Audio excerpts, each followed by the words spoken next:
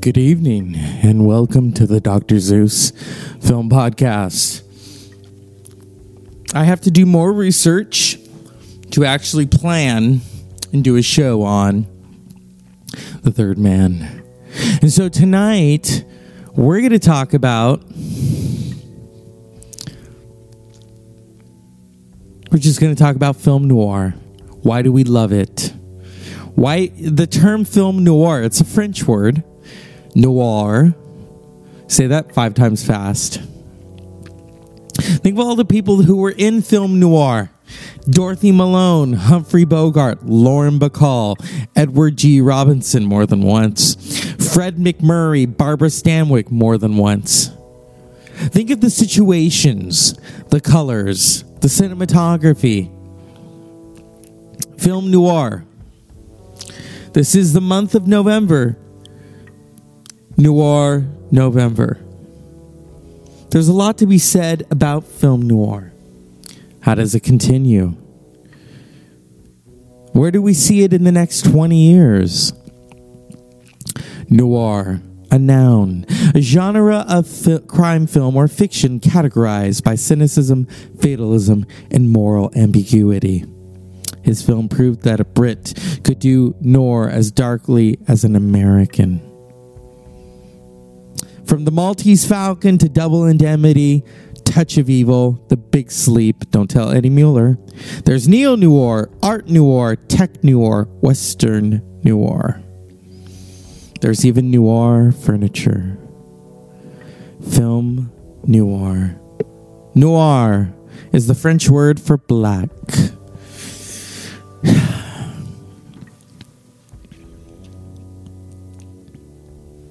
Marvel Noir. Noir, a collection of crime comics. Gun Noir. There's even music noir. But at the heart of it, it's about film noir.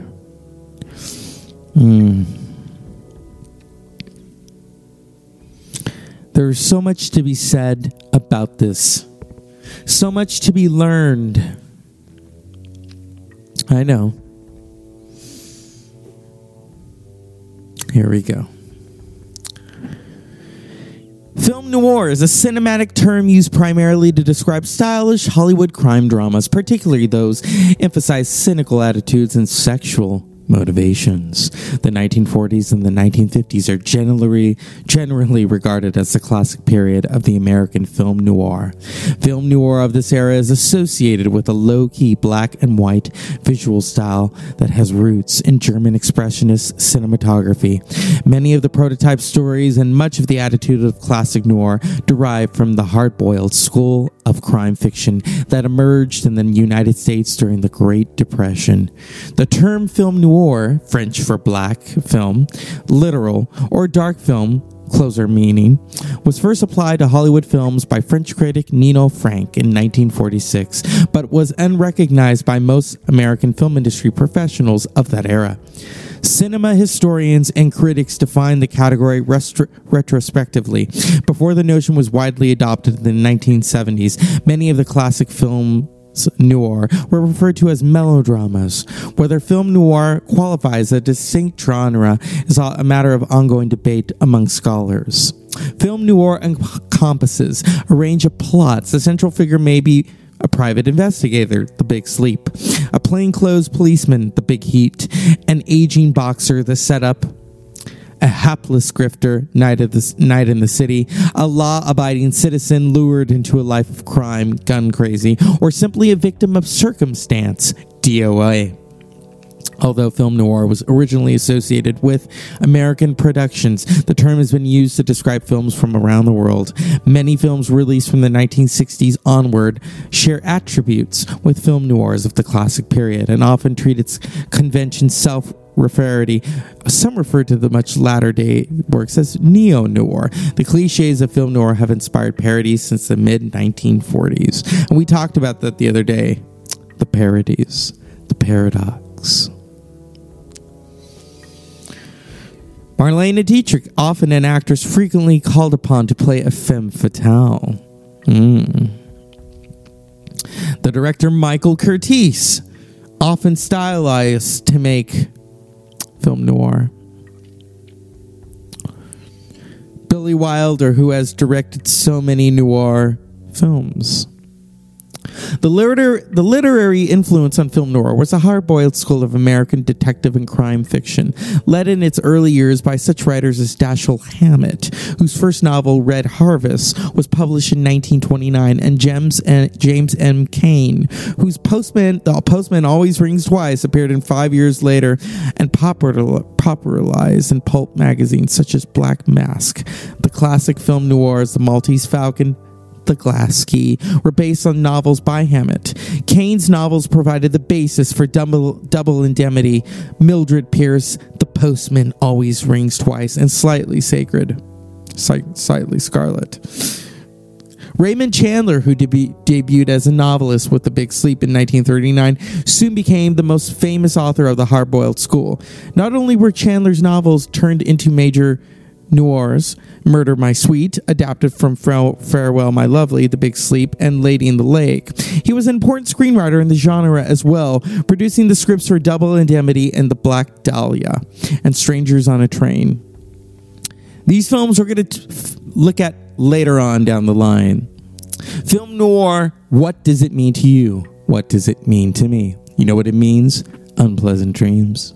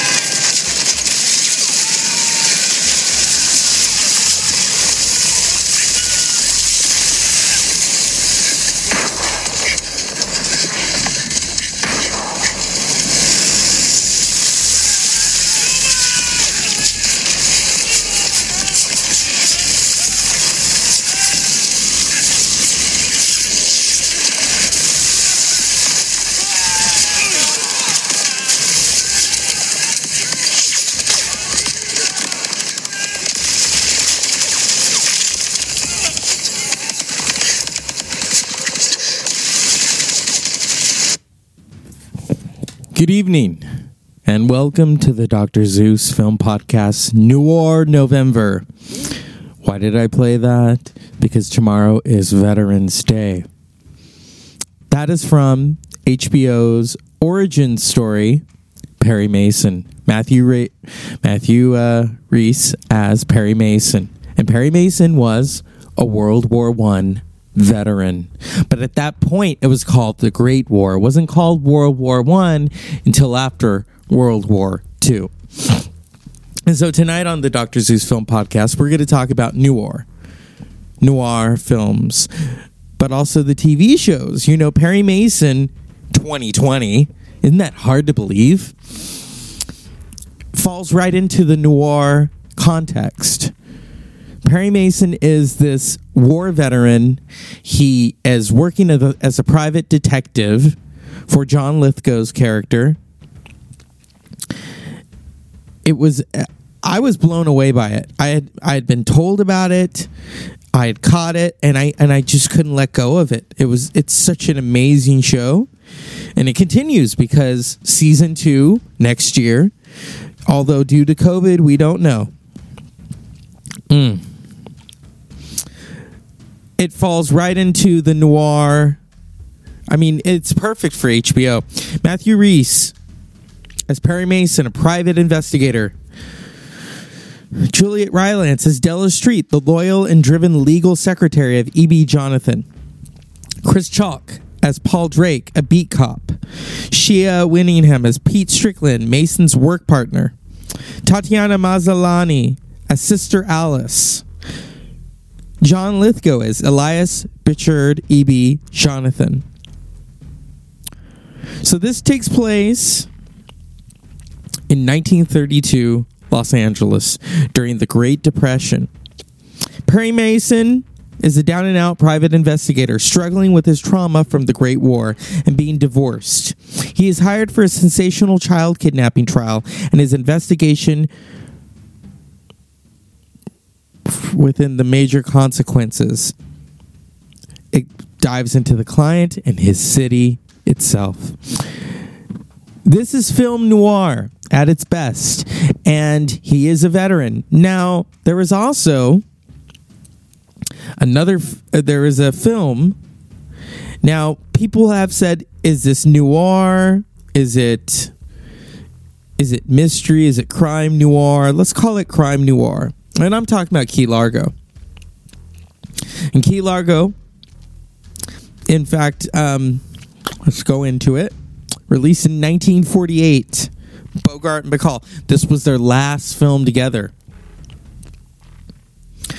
Army veteran Frank McCloud, Humphrey Bogart, arrives at the Hotel Largo in Key Largo, Florida, visiting the family of George Temple, a friend who served under him and was killed in the Italian campaign several years before. He meets with the friend's widow, Nora Temple, Lauren Bacall, and father, James, played by Lionel Barrymore, who owns the hotel. Because the winter vacation season has ended and a hurricane is approaching, the hotel has only 6 guests.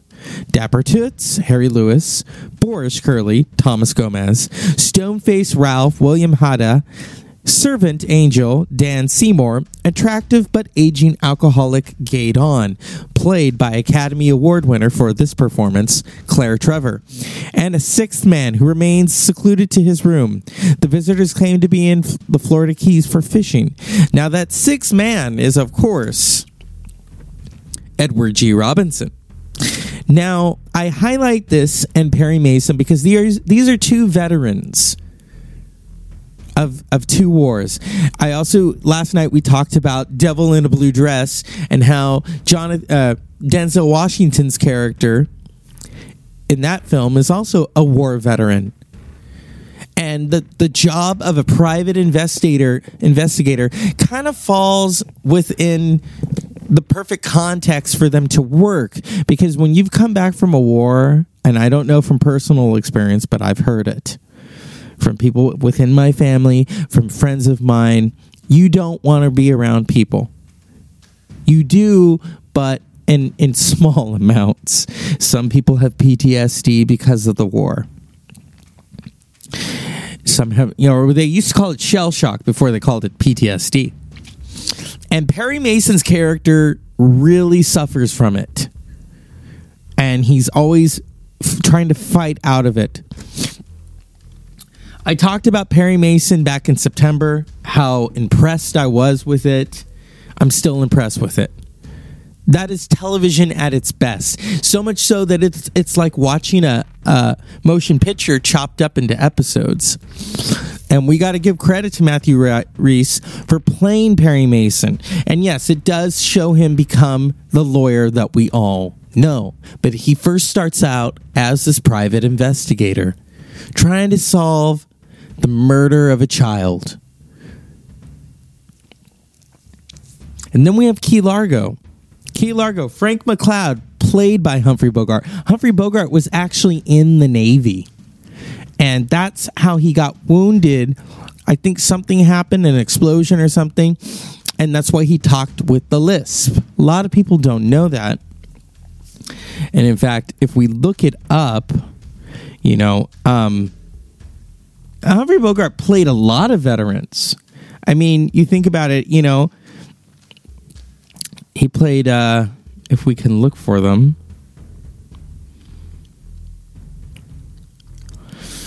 Oh my goodness. So many amazing films from Humphrey Bogart. That's probably why he's one of the greatest of all time.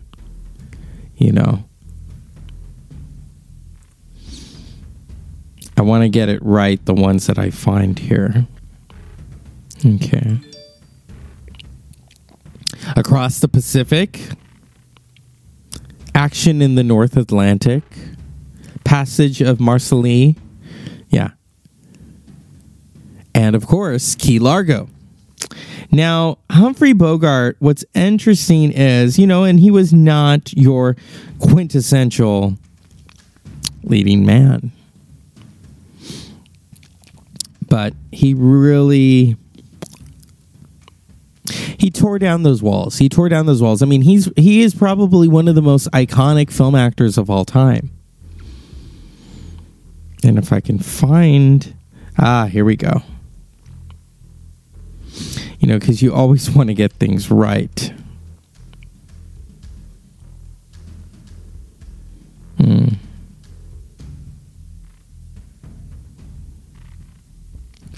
Let's find it.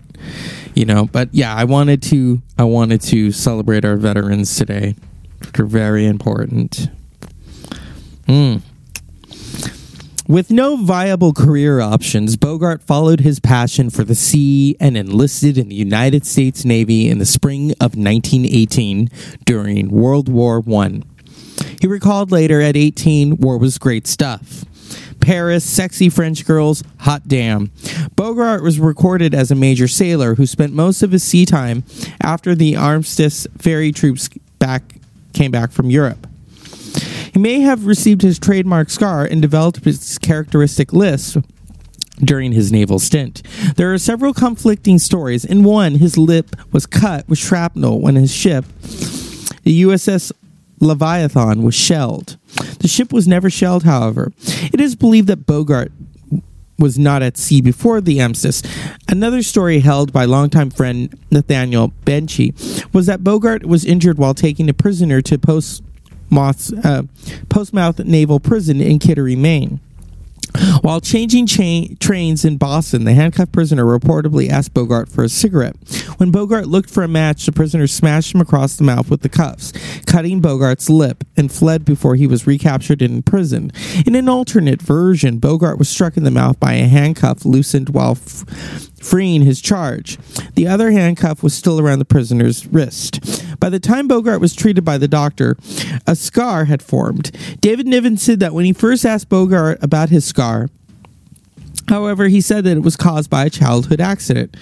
Goddamn doctor, Bogart later told Niven. Instead of stitching it up, he screwed it up. According to Niven, the stories that Bogart got the scar during the wartime were made up by the studios.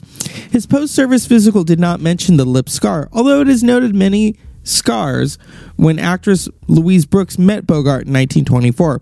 He had scar tissue in his upper lip, which Brooks said Bogart may have had particularly repaired before entering the film industry in 1930. Brooks said that his lip wound gave him no speech impediment either before or was it after mended. So yeah, there's mystery behind that. But he was in fact in the Navy. Oh my goodness. Perry Mason and Key Largo. We could talk about other films about war, but they have to fall within the film noir context. And so I thought these are perfect, And I think all of us have seen Key Largo. It's black and white, directed by John Huston. Bogart and John Huston made a lot of films together. Claire Trevor won her first Academy Award, her only, for her performance of Gay Dawn, trying to sing in Key Largo. Key Largo is all about situations. Everyone is under the madness and the capture of Edward G. Robinson. Edward G. Robinson was such a great actor. Didn't get a lot of credit that he deserved, but he played that menacing gangster so well. And then you got Bogart, Frank McCloud, who is trying to be the good guy. But he's got to figure out, how do I get one over on these bad guys? He's got Lauren Bacall looking at him like, what are you going to do? Lionel Barrymore's character, the father, just looks like he is just out of time. So many different situations are going. In fact, there are two versions of the end of Key Largo, and I won't spoil it for you because I want all of you, this is Noir November, curl up and watch Key Largo. It's always interesting when you have in these situations war veterans opposite gangsters, and the gangsters are basically cowards in this instance because they know they can never measure up. As for Perry Mason has so many demons, and you can see them. And Matthew Rhys plays him so brilliantly. And I've said this before, and I'll say it again, that I hope he wins an Emmy for this performance. This is probably the one show that I'm looking forward to. That and The Witcher. But The Witcher for different reasons. But back to the noir aspect of Perry Mason. Perry Mason is so well done, and that is a testament to its producers and HBO. HBO really knows how to roll it out. And they've done this with Perry Mason. You know, a lot of us were aware of Raymond Burr's Perry Mason, but that's before my time. But it did continue in the 80s and 90s as specials. And then here is Matthew Rhys giving us an origin story of Perry Mason. How he at first wasn't really a lawyer. He was a private investigator. Brilliant. And Perry Mason and Frank McCloud of Key Largo have something in common. They are war veterans, as did Ezekiel from Devil in a Blue Dress, which we talked about last night. These men as private investigators. Could this be the perfect job? They don't have to deal with people. They just have to watch them. They are their own boss. They report to someone, but they're paid under the table. They're not paid by, they don't clock in every day. They don't have an insurance plan. So the money, when they get the money, that's it. Especially, it doesn't matter what kind of a case it is. I bring up Key Largo also because it's such a beautifully photographed film. You can't get any better than that. And it is telling because it is Bogart and Bacall, their last film together. I don't think they ever thought, that they had, they had the limited time that they had because, Bogart ended up dying of throat cancer. They made so many great films together. But for me, there's something special about Key Largo. If you've ever seen the ending, you'll know why. And that's where the cinematography comes into play. Directed by John Huston, screenplay by Richard Brooks and John Huston, based on the play of 1939 Key Largo by Maxwell Anderson. Cinematography, Carl Freund. It's just an amazing film. And, when it's John Huston, yeah. Oh, yeah. Oh, this is interesting. Robinson had top billing over Bogart in their 4 previous films together. Bullets or Ballots, 1936. Kid Gallahan, 1937. The Amazing Clitterhouse, 1938. And Brother Orchid, 1940. But the situation switched for the billing in this final film. In at least one trailer for the film, however, Edward G. Robinson is billed above Bogart in a list of actors' names at the end of the preview, and photographs exist of Edward G. Robinson being billed above Bogart on some theater marquees. In the film itself and in posters, Robinson's name is between Bogart and Bacall's, but slightly higher than the other two. In some posters, Robinson's picture is subsequently larger than Bogart's, and in the foreground while Bogart is in the background. The film was shot primarily on the Warner Brothers Burbank Studios lot in order to keep costs down. The beach and hotel exterior were constructed on the Warner Brothers back lot. The interior scenes were filmed on a soundstage, and the boat scenes were filmed in Soundstage 21, a huge indoor water tank. Exterior shots of the hurricane were taken from stock footage used in Night Unto Night, a Ronald Reagan melodrama which Warner Brothers also produced in 1948. Filming took 78 days. The boat used by Rocco's gang to depart Key Largo with Bogart's character at the helm is named the Santana, which was also the name of Bogart's personal 55-foot sailing yacht. And if you read or listen to Lauren Bacall's autobiography, Being Myself and Then Some, she talks about those sailing trips on the Santana. And Bogart never lost that. She said he always loved going out on the water, you know. And so there we have it. We have Perry Mason, this film noir television event. I urge all of you to watch it. It's on HBO. I think it's on DVD. It's on Amazon Prime. And then Key Largo. You can look for it on Turner Classic Movies. You can look for it on iTunes. You can even look for the DVD. So let's see if Perry Mason is out on DVD. Oh, that's the TV series. But we're looking for the HBO series. And I love doing these episodes with you. You know, here we go. Comes out December 1st. Perry Mason, Season 1. Such a great... And I mean, this is not your grandparents' Perry Mason. You know, yeah, some people are upset that it's not a family production. Well, it's HBO. You know, yeah. Now, Key Largo,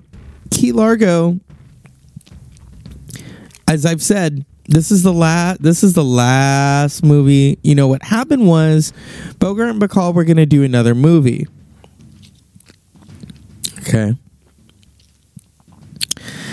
and they were doing, I think, you know, costume ideas for it. And that's when Bogart discovered that he was sick. And he ultimately died of his disease a year later in 1957. These films are amazing. And yes, I'm gonna categorize Perry Mason as a film for TV because it is episodic television. It is film noir at its best. So think about that. Think about the shadows. And Perry Mason shot in color. Think of the shadows. Think of the situations. Think of the mystery, intrigue of Perry Mason, the HBO series. Think of the shadows and the black and white photography of Key Largo. These two war veterans. We can't stress that enough. So as always, happy Veterans Day to the veterans that I know and love, and to all of you out there, unpleasant dreams.